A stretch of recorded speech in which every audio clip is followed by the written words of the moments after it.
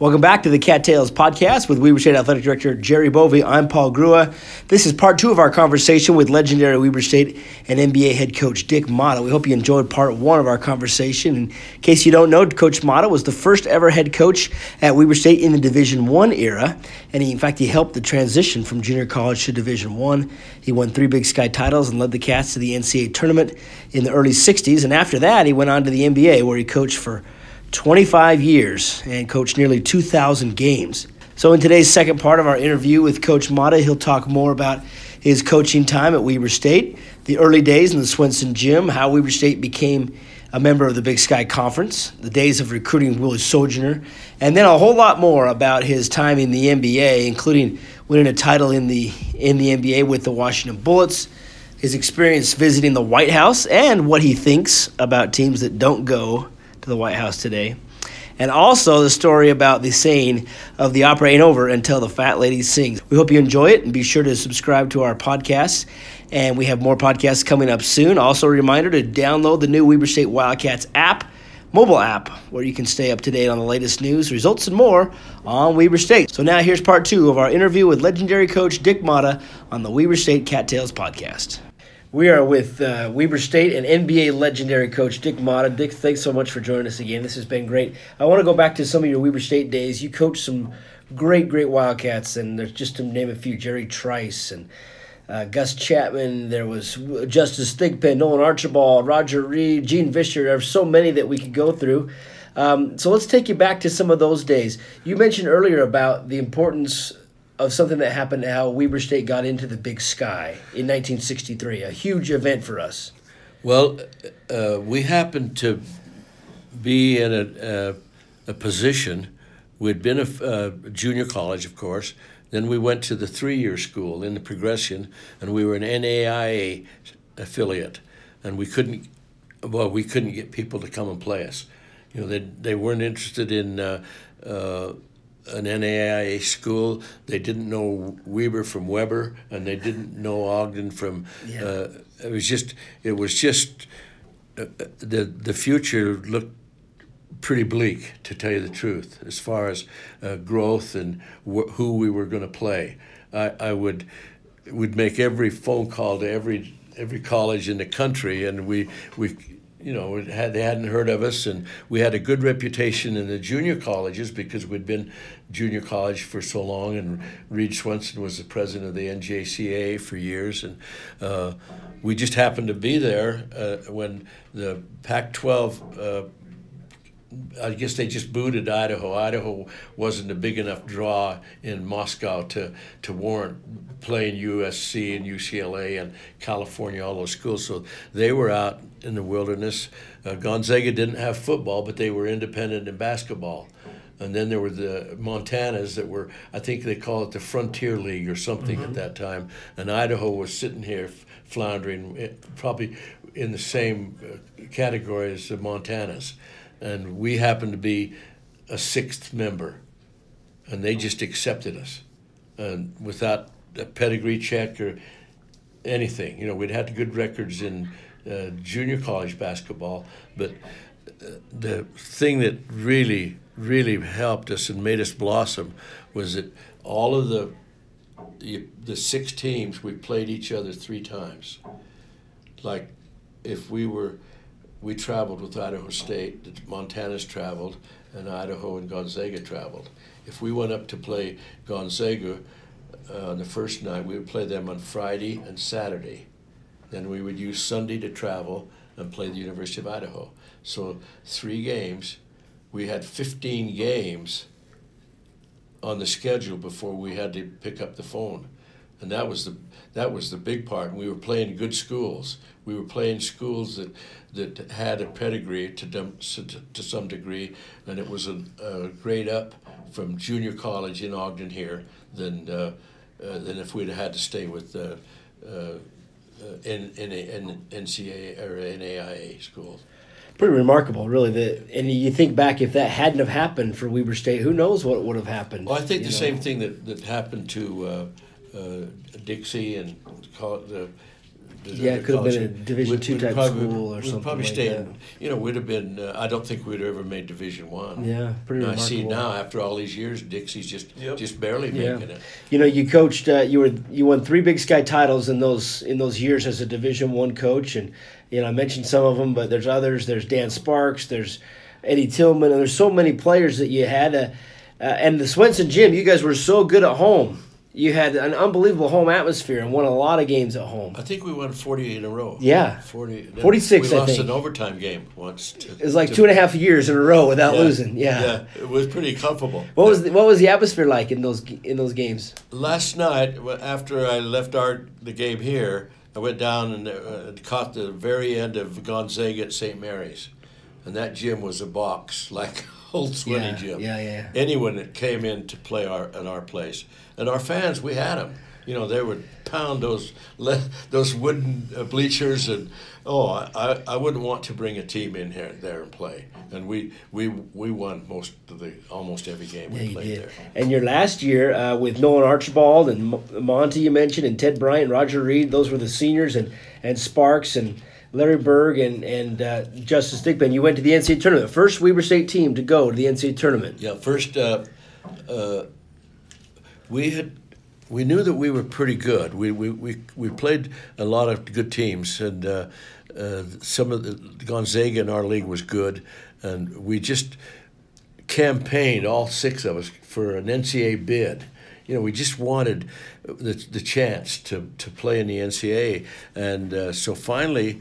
The big boys upstairs said the winner of the Big Sky will qualify. In those days, it was a Sweet 16. People don't realize it, but we played New Mexico State. You were right to 6. It was a 16-team tournament. Yep, yeah. We were in the Sweet 16, and if we'd have won against New Mexico, and we were right there with 1 or 2 points, you'd have had to play UCLA with Jabbar in the Elite Eight. Yeah, and we sat down with Phil, and we got about 2 minutes to go, and it's about tied. And I said, "We're not ready for this crap. We're not ready to play UCLA next. We don't want to be embarrassed like that." But it was a good team. Yeah, it really was. Played. But it brings up a good point. So, you talked about the turning point in life, and sometimes we get up against those.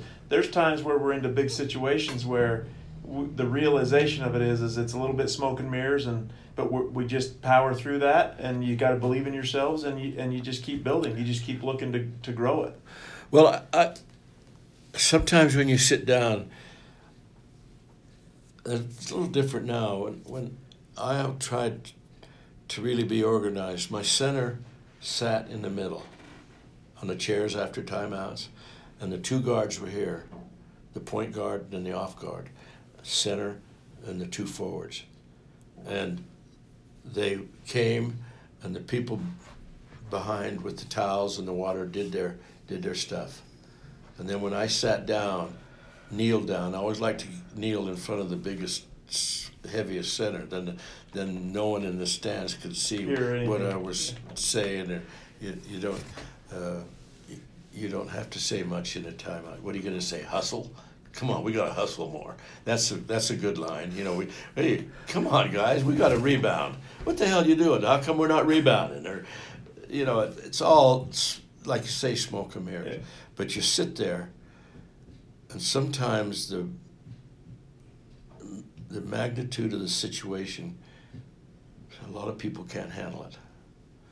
It's, and I tell people it's not like landing on Iwo Jima. It's not like going to D-Day. You're going to come out alive tomorrow, but damn, it's close. I mean, when I talk about that time in the dressing room when, it's our 7th game, we're on the road, and that atmosphere it's almost inhumane. And you have to, joke a little bit about it. I got a bottle, it was about that big, still at home. And I took the lid off, put the cork back on, and I said, "This is playoff atmosphere." And I should have had a million of those little bottles in there and sold them for $5 each. But your life isn't passing through you, but here we are, and this is the epitome of your profession. And as we walked down that long line, it was a hallway about 100 yards, and we had this Catholic priest that had hooked onto us. He was Hank Stram's man, and I got to know him on a flight. He would go to Mass for Father Mackey when Kansas City was playing in Boston. And he was on a plane coming back from Kansas City. He got to be a good luck charm for him, and the players would always kick in and pay his way to the Kansas City games. So he came and sat by me in the first class, and that's all I wanted was a priest talking to me. So we talked and everything. I said, the next time you're in, that we come to to Boston, come on in. So the next time we did, he came in, hung his coat up there, and got to be one of us. And our owner thought he was a good luck piece. So he flew him out to Seattle. So here we are. It's time to go. The two policemen out front, the priest playing with his beads. I got the doctor on one side of me with his bag, the trainer on the other side with his medical bag, 3 policemen behind us. And I said, hold it, let's get a picture of this. It's because I have it.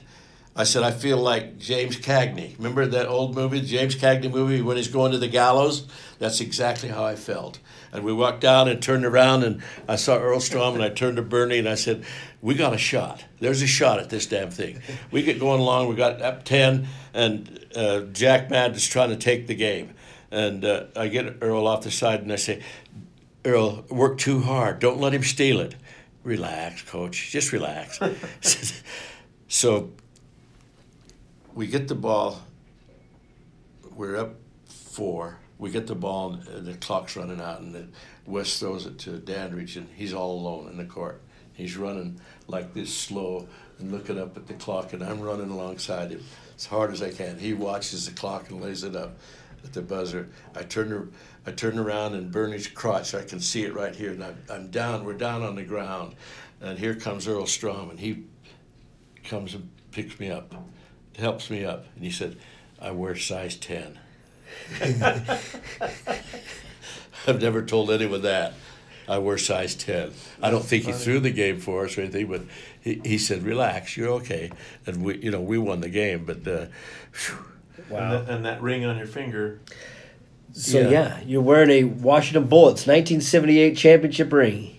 I wear it once in a while. When I get down a little bit and no one will talk to me, and I'm kicking a can down the side of the road, my wife said, boy, you're a needy person. I said, yeah, I am, but I don't wear it very often, but it's a trinket. But it's a reminder. One of the neat things, I did a lot of prison work in Washington, D.C. Lorton Prison is one of the worst. It's all barracks, 99% black. They built a brand new gym out there, and they wanted a basketball league. And they asked me if I would come and organize the league, use NBA teams. They had quite a bit of money to buy uniforms and everything, and so they wanted me to come and present my plan to all the prisoners. And the gym was full, and they were about as interested in me as if I was a mushroom. And I most of the time you go and you talk a little bit, and people listen, but there was a little bit not out and out right, but they weren't there to listen to some old guy talk about basketball. And so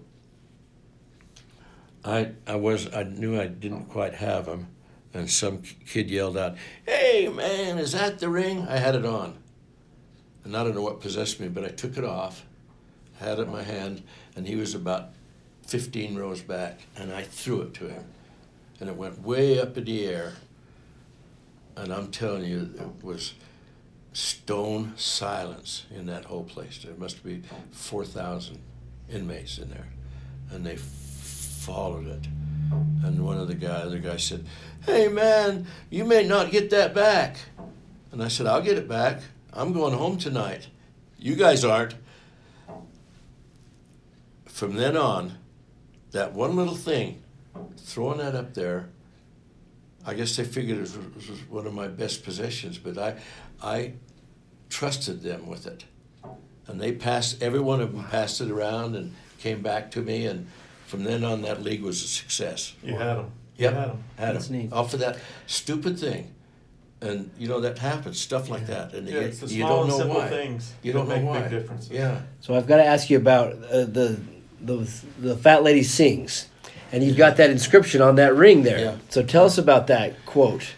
Well, I didn't originate it. Right. I read it. I read something about the rodeo ain't over till they ride the Brahma, and then something. We had just won at San Antonio, and we're going to go play the Philadelphia to go into the championship. And the guy said, "Well, there must have been 10 cameras in front of me," and he said, "What does it feel like to go this far into the championship? And how far?" And I kept saying, "It's not over. We're not there yet."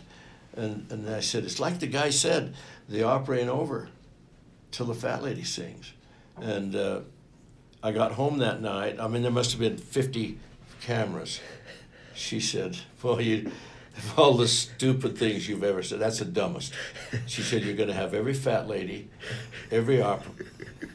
Hell, I got invited to the Metropolitan Opera. We got the Grand Ole Opry. That thing, they put they made the T-shirts. The artwork on that is fantastic. I have it at home.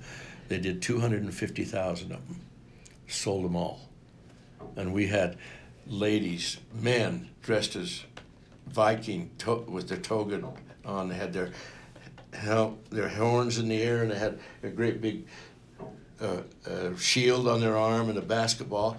They had her. She was like that, and she was on a stage, and the curtains on the stage, and the curtains were up about that far from the floor, and you could see all these little basketball shoes, little ankles. And then when we won, or on the way up to play Seattle, they printed some up that said, "The opera's over, she has laryngitis."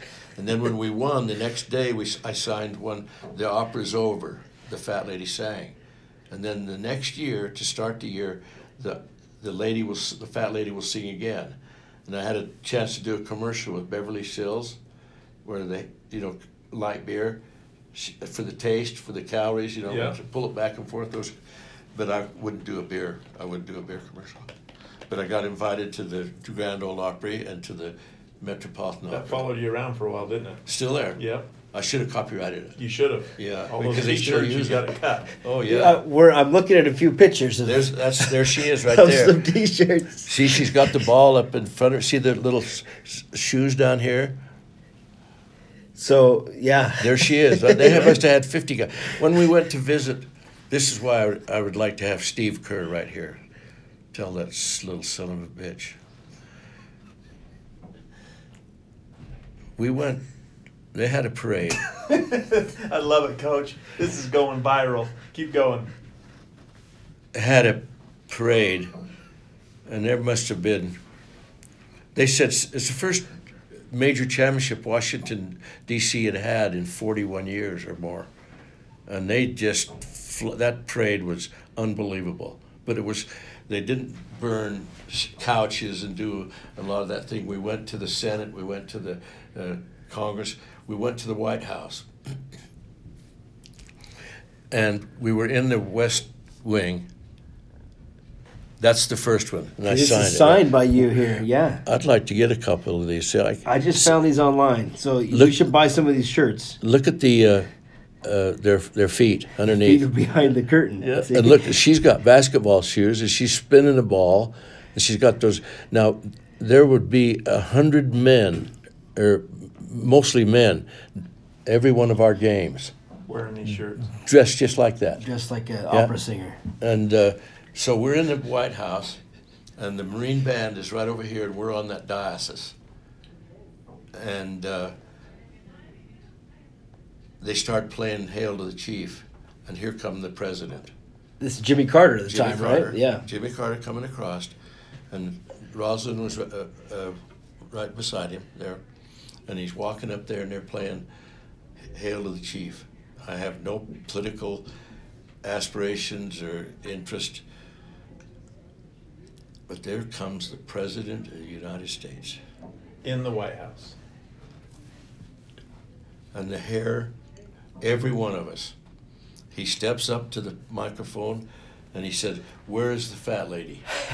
I've got it. I present him a ball, and I said, "On behalf of the Washington Bullets, I present the president." I said, "I present the basketball to the president." Oh, I can't believe this. I said it like that. I said, I can't believe the President of the United States. And I don't care what if you could hate Trump or whatever, but That's an experience. well, they're telling the young kids don't go. Yeah, they're missing out. They don't know how much. Yeah. They just don't know how much, and it's sad that it's like that. And well, one time go down to we're playing on a Sunday afternoon, and I opened my office door, and there's about 4 guys in suits there and all kinds of machines on my desk. I said, "What are you guys doing in here in my office?" They said, "It's not your office, Coach." I said, "The president's upstairs with Amy." I said, "For now," he used to come to a lot of the Atlanta games because he was, the peanut raiser there.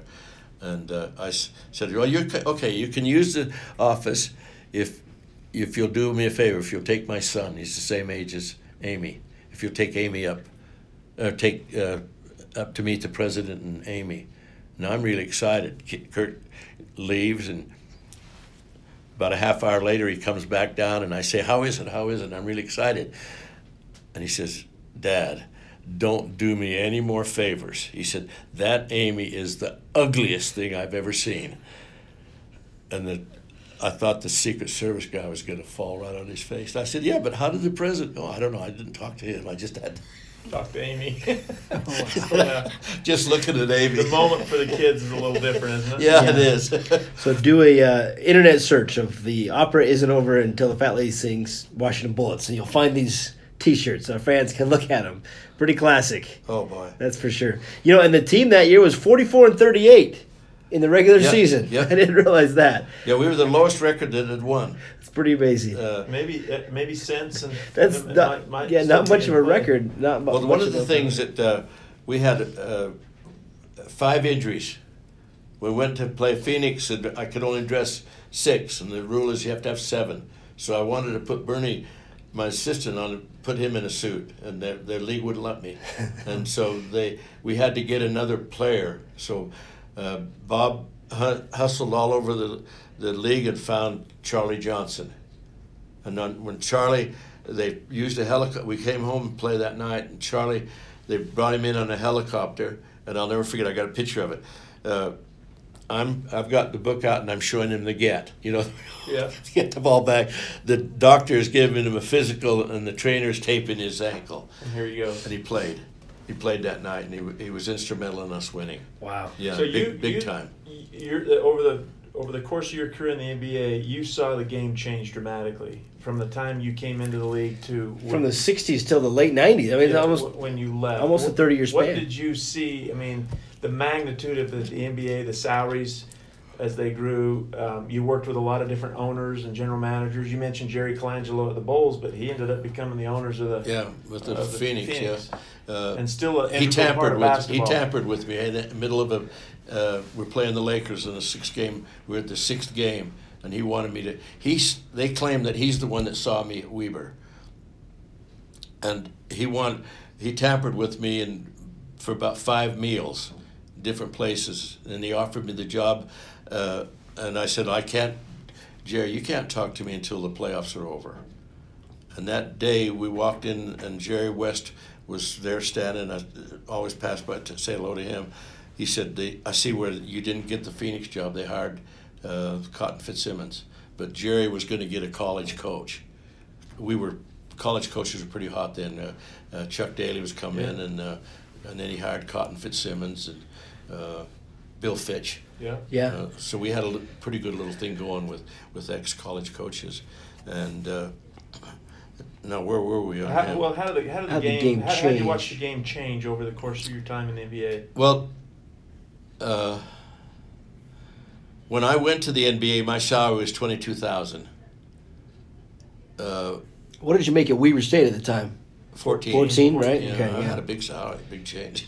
Yeah. I Big sold time. my house here for 40 and had to buy one over there for 59 and didn't know how we were going to pay for it.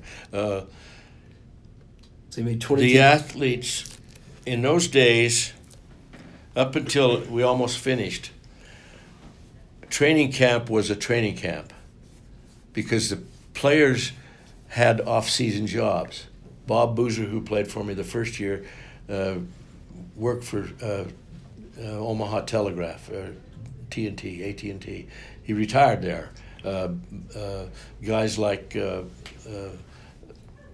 Bob Cousy had insurance companies. Heinsohn had an insurance company. They went home in the summer to make a living. When I went there, Bob Boozer was my highest paid player. He was a player captain and played on the Olympic team and won the NCAA, and he was a 12-year veteran making $29,000. Wow. And they played. They played. In those days, I can really think for the first 10 or 15 years, they played as a creative outlet. Does that make sense? Mm-hmm. They played because they love it. The players still love it, but there's a difference. It's a business. Now, they're most of the time we used to warn the players of agents. You're gonna get a little bit of money and you're gonna have a lot of friends. Don't get knocked up. Don't knock up a girl because it gives them and don't carry a gun in your. You used to talk about little things that now they're talking 401ks and investments but I've seen a lot of players go broke because they have too many friends, too many people trying to get to them and trying to make them rich. But most of the time it's a nefarious relationship. But you can't tell a young man who he should be friends with. You can't do that. You can try to educate and we had seminars toward the end, and the cell phones. I only had one incident with the cell phone. A kid it rang during one of my meetings. I went down and grabbed it and threw it down and stepped on it and fined him $500. In those days, that was pretty good chunk of money. I didn't have any problem with it after that. When the bus leaves at 10 o'clock, the bus leaves. Now Jerry and I had a difference on that. He always made sure that he sent a player down to check on in their room, and I always said they're adult enough they know how to tell time, and if you love your job enough, you can tell time enough to make it to the gate on time. And now. Did you see that as a distraction as you moved on through the league with endorsements and the rise and all that, the popularity and Well, the only thing you saw is that the smaller markets like Salt Lake. I don't know what the structure is now, but at that time when it got to the point where the league started organizing agents. And they had it to the point where the agent could only take 4% of the original contract, but they could take as much as negotiable on endorsements. So the big markets got the better players. Yeah, I think that part of it of the game, the market's become so competitive that it's regulated itself because of competition. Where it's a low margin. A lot of time Utah went through a lot of that. Being one of the smaller markets in the league, there weren't very many, unless they're the Boston or the New York money. How did you learn in your own life to adapt to the balance, to life on the road? It's a long grind season, and you were in a long time, and you had a family and Kurt and Kip and everyone else. How did you keep your balance Well, I didn't consider it a balance. After I started thinking about it, you play 81 games on the road. Say that it takes a game and a half to play each one with your travel, and so say that it takes 2 days. You have 160 days.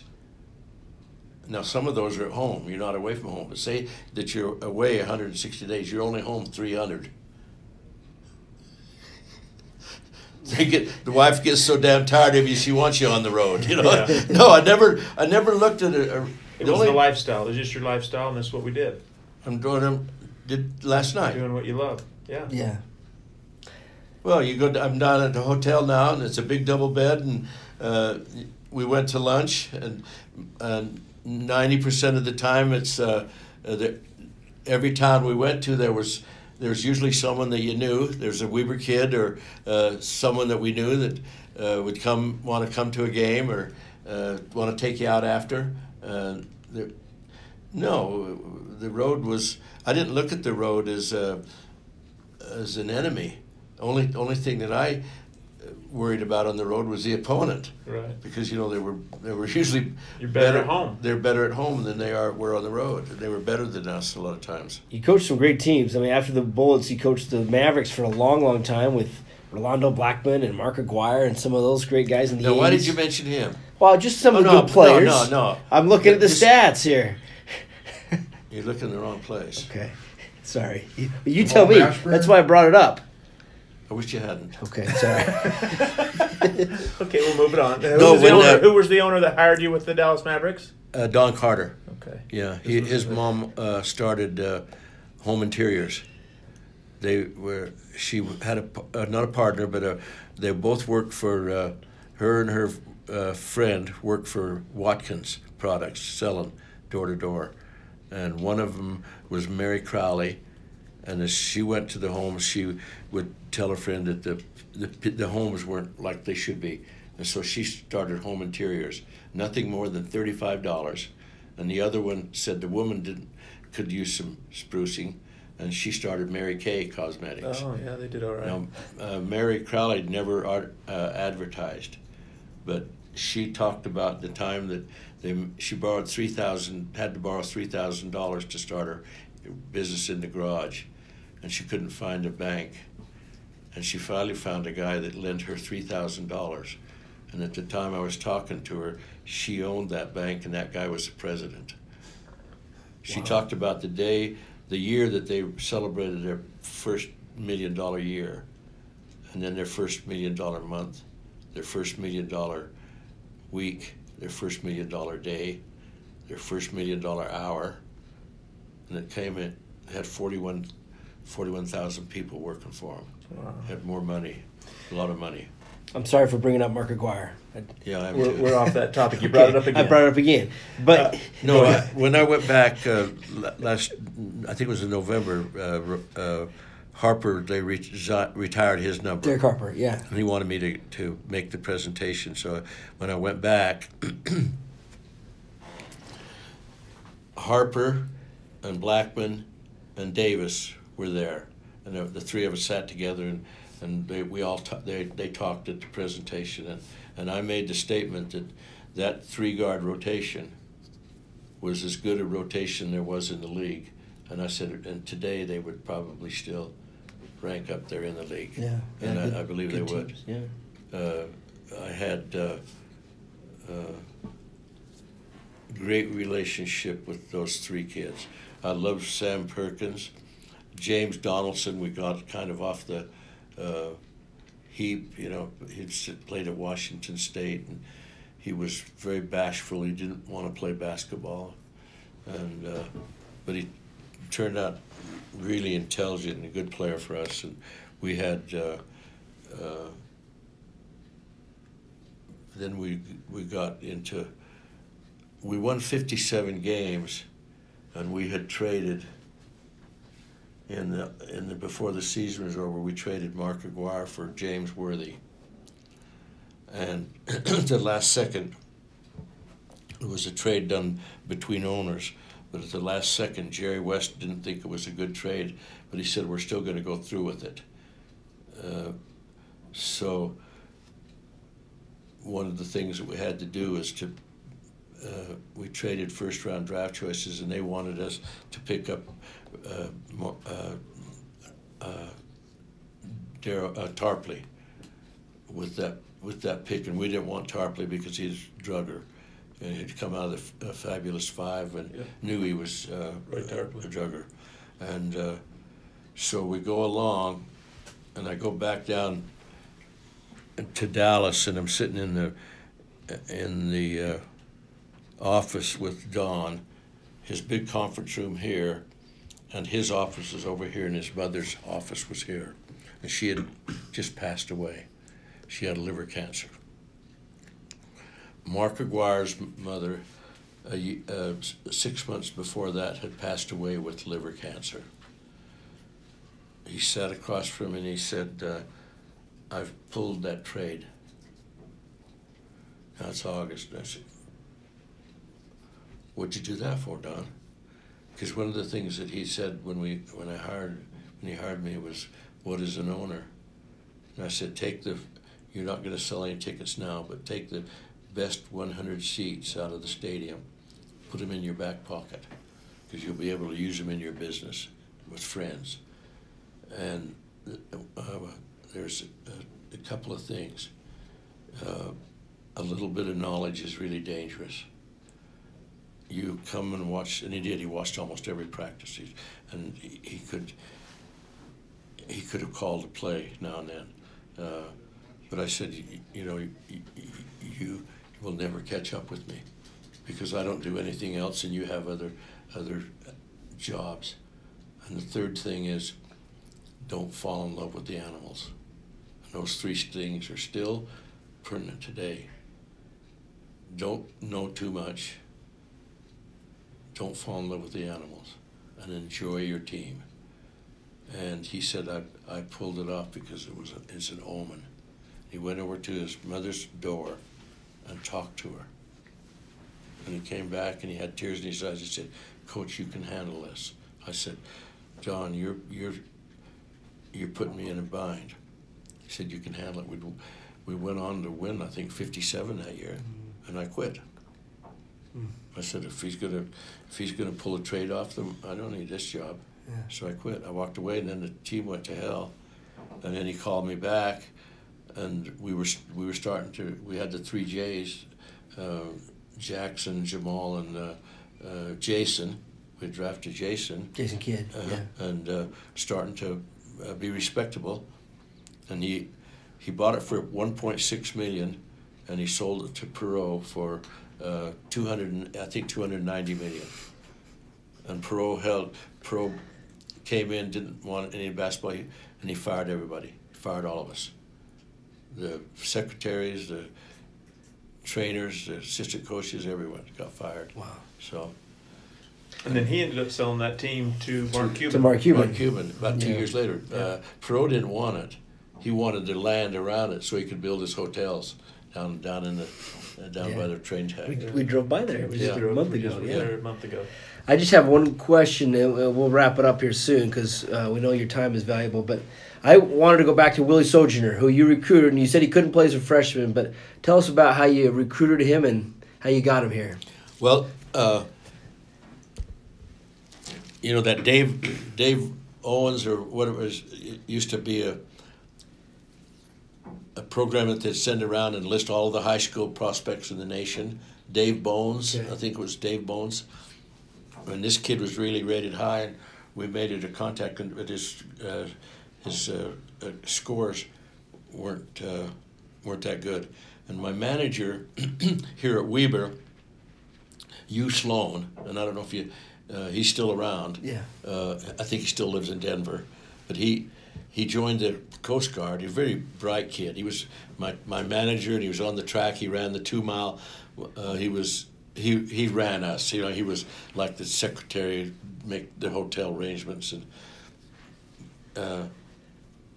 he got to be a 2-star general, an admiral, two-star admiral in the Coast Guard, and he was back in Philadelphia, and and I'd mentioned this kid to him, and he and his wife went out and talked to Willie, And lo and behold, he took the scores, and I didn't have anything to do with this, but he took the tests again and had a high enough grade point average to get in.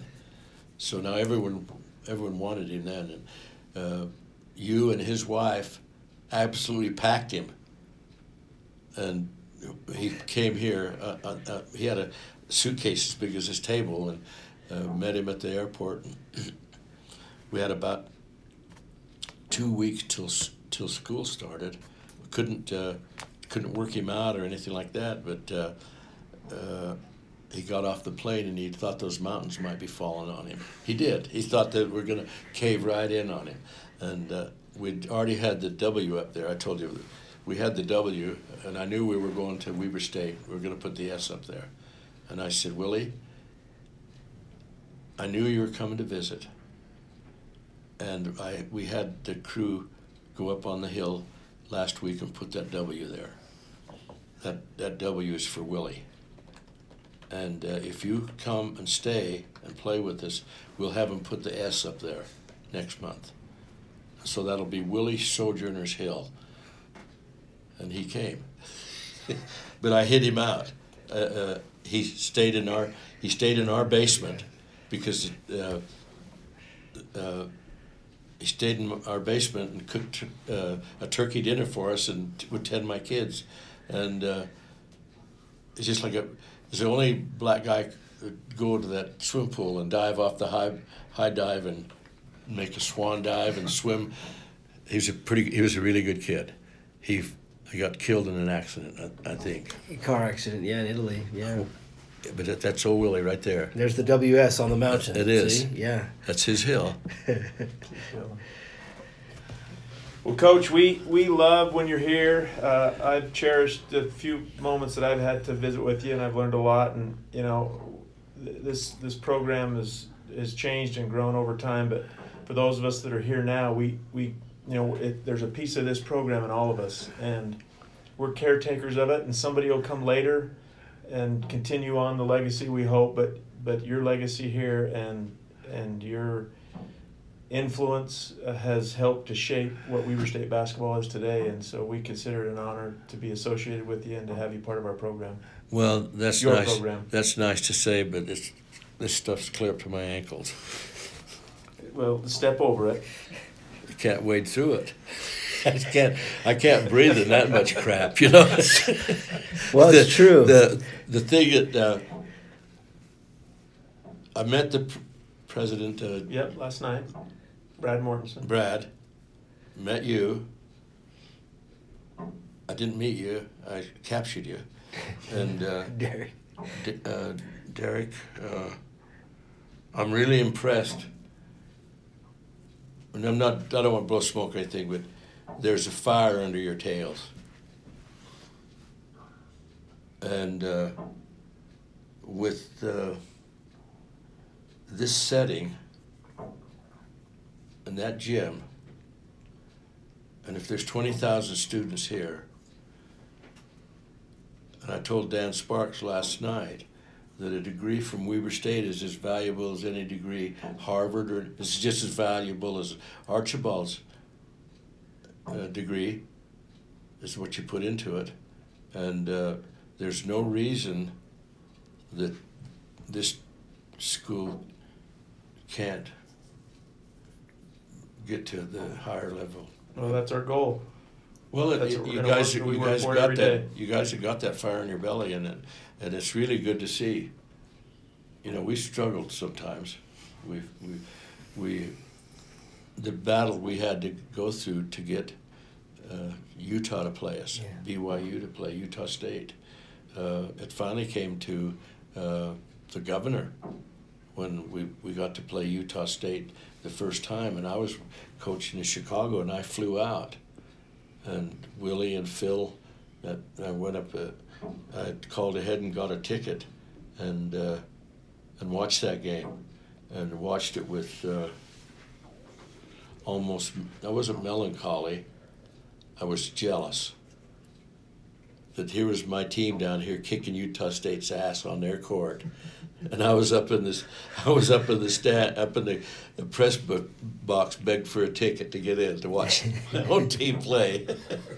Yeah, but the work that was done there continues on today, and we still have our challenges. We still have a hard time getting games, and so the challenges still exist. We haven't played Utah in 6 years. Damian Lillard last year here, we beat them by 30, and we haven't played them since. So those challenges still sometimes continue. What we tried to do then, and I'm sure we weren't breaking any ground, but we went through the legislature. We went to every official that we could find. There's no reason you put your team on a plane and fly to L.A. and play, or go back to Wisconsin and play. You can get on a bus and drive 40 miles, and you'll have a hell of a crowd. Duh. What's wrong with that program? Well, so next year we get to play them. The Jazz have come together and created this Beehive Classic, and the 4 teams play in a round robin each year. So we'll have an opportunity to play them. And you're right that we should be playing, and we will. But the point was that the challenges continue. They're in a different format, in a different setting. But we're striving for the same things that you were when you were here. Yeah. And well, we were the underdog. There was just, and that's where you fight. Yep. You fight a little bit harder. You cry a little harder. Yeah. Shit. To see when you're sitting there and you know you have a team better than Utah State and Utah and BYU, when you know you're better, and you can't get a game, won't even talk to you. Stan Watts coached me in junior high. As a junior in high school, and I played. He was the little league coach, and I'd call him and talk to him. He said, we can't play you. If you beat us, it makes us look like fools. Well, and I find it interesting as we close this up. This is the longest we've ever done, and it's great. We're going to cut this up into a few different sections, but as I had the opportunity to meet with you years ago, I find it interesting that when I asked you what's your greatest accomplishment in the sport of basketball, you went right back to the state championship at Grace High School where it all began, and I just think that says a lot about you and a lot about the love for the game. It doesn't matter if you're coaching in the 7th game of the NBA championships or for a state championship at Grace, Idaho. The game is the game. We had last year, not bragging, but the truth. We had the group up at our place for the semi-annual reunion. One of the kids, he's a hero. He flew probably 60 missions over Vietnam, and he ended up being the adjutant commander of the Air Force Academy. He's retired as a full colonel, and he lives in St. George now. They've moved all over the world, and he got me in the driveway after we'd all met, and we shoot the bull for 2 or 3 hours like this, and we are so much better. We can all jump better and run faster. And he got me off. Said, I didn't have. My dad wasn't very good. Said, you were my dad. Hell, you want to weep, and that's what it's all. That's what it's for.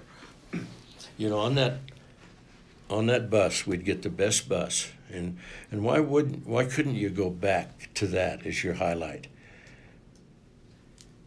The coach, mom and I sat in one chair, the assistant coach and his wife. The next 3 rows were the varsity. 2 to a bench. The next 3 rows on were the junior varsity. The next 5 rows were parents. Parents could come. My practices were always open to the parents. The games, they could come to the games. And then I had the cheerleaders in the back. The cheerleaders, I'd had a little money once in a while. They would they would make sandwiches for us. On the way to the game, no talking. Absolute quiet. And on the way back when we won, the boys couldn't go back with the girls, but there would be all kinds of joking and messing around that way. We had after every game, at home game, we had a party down at the power plant, and they had a great big recreation room, and they'd build a fire for us. And after we got going, they wanted me to clean up the drinking, so I started these parties after. And after a while, the parents started bringing food, and it got to be an event. There's only one time he said, if you buggers don't win this game, we're not having the party tonight. But then it got to also be some jealousy. But I would never change that. I had the parents right here, and I tell them the same thing. You can do more crap around that dinner table telling your son that he's not playing enough. You can ruin. And I won't tell you how to bring your wheat in. Just, I'm not going to let you tell me how to run my team, because you're not qualified enough. And when one night, the fellow worked he's a teacher at the school, and Bart was my best player. And at 10 minutes after 10, I get a call from the dad. Said, Bart's not home yet. What are we going to do? And I said, I don't know. Let's let it cool off and see. And about 2 minutes later, the phone rang, and it was Bart. And he said, I was down seeing Joan, and I said, don't tell me you had a flat tire. He said, no, I got stuck in the mud, but I'm home. I'll be home in 5 minutes. And I said, well, I'll talk to you tomorrow. The CD met me. He said, are we going to cut him? I said, well, let's talk about it. So I benched him for 2 games and made him write this 500-word theme. And but the parents, they almost demanded that these kids be good kids. And every one of them graduated from college except one. And that was better than winning a World Championship. Yeah. Still is. You know, Jerry mentioned it, and we agree. We have such a basketball history at Weber State, and we're known for that, for our basketball tradition. And I think a lot of it, if not most of it, starts with you. It really does. And the D Event Center and all those things that I know you didn't coach in, but they may not be here if it wasn't for you and the success that you had, and Phil and Gene and everybody else that followed too. But we sure appreciate it. It's been an honor to talk to you, and you really are a legend here at Weber State, and we appreciate your time. And you can come back anytime. I don't want to coach. No, okay. just come back and do this. Although, you know, I have this feeling we only scratched the surface today. Oh, hell. Can we come and visit at Bear Lake sometime? Yeah. Okay. You had to think about that. You had to think about that, huh? No, yeah, it's a big lake. Okay. What time is it? We'll wrap it up, but we sure appreciate your time. Now, what are you going to do with this? It's going to go out for people to listen to, hear your stories. Are people going to hear about Mark? I mean, are you going to... Yeah. I wouldn't care if he heard it. Yeah. Okay. I wouldn't care. I wouldn't care if Jerry Colangelo heard it. Yeah. Hopefully everybody holier will. than thou gets up there and preaches, I'm the owner of the Phoenix Suns and I'm going to protect this league, and he's tampering with me like a schoolboy. Yeah, I think he might hear it. Steve Kerr, you said something about Steve Kerr. I don't even think we finished that story, but he's... No, you finished it. Okay, good. Anyway. He kept those kids from going to the White House. Yes. Yeah, he did. Yeah. This is gonna be good. open. We're gonna be Dick Motta uncensored here. That's right. So it's good. Who's going to listen? Where's it going?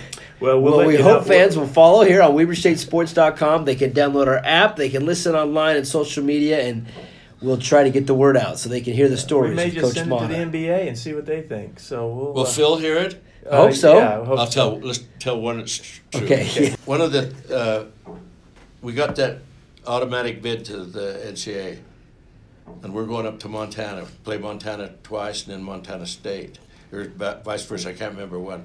We lost the first one, and we needed to win one of the 3 games to cinch it. And we're playing. Of course, I didn't have separate rooms for Phil and I. We stayed in the same room, And that night, we lost the game, and it was a little, it was thing, and he has talked in his sleep and would move up on his bed, and he'd yell, "Get back on defense," or something. Hell, I hear this rattling, and he's got the lamp by my bed. He's trying to get in my bed. And I yelled at him, "Phil, what the hell?" He said, and we didn't talk about it all day. We get down, we got the ball, we're up by 1, we're up by 1, and have the ball at their end of the court and have to throw it in. There's only like 3 seconds. And we called a timeout and said, get the ball in. As we're sitting down, I grabbed Phil's leg and I said, "Phil, if we win this son of a bitch, I won't wake you up tonight." And there you go. I love it. And ask him tonight And about that. did you win? Did you? And you won. Oh, yeah, we won. Yes. Then we did. There Part you of the go. fun of coaching. Coach Mata, it's been a privilege and an honor truly to sit and hear your stories. We thank you. Well, they're experiences. They're not stories. Absolutely. They're a good way to they put are it. bull. A lot of it's bull. Good way to put it. Jerry, it's pretty neat. All time. All-timer. Absolutely. Coach Dick Mata, legend. We hope you enjoyed this podcast, and we'll talk to you again soon. Go Wildcats.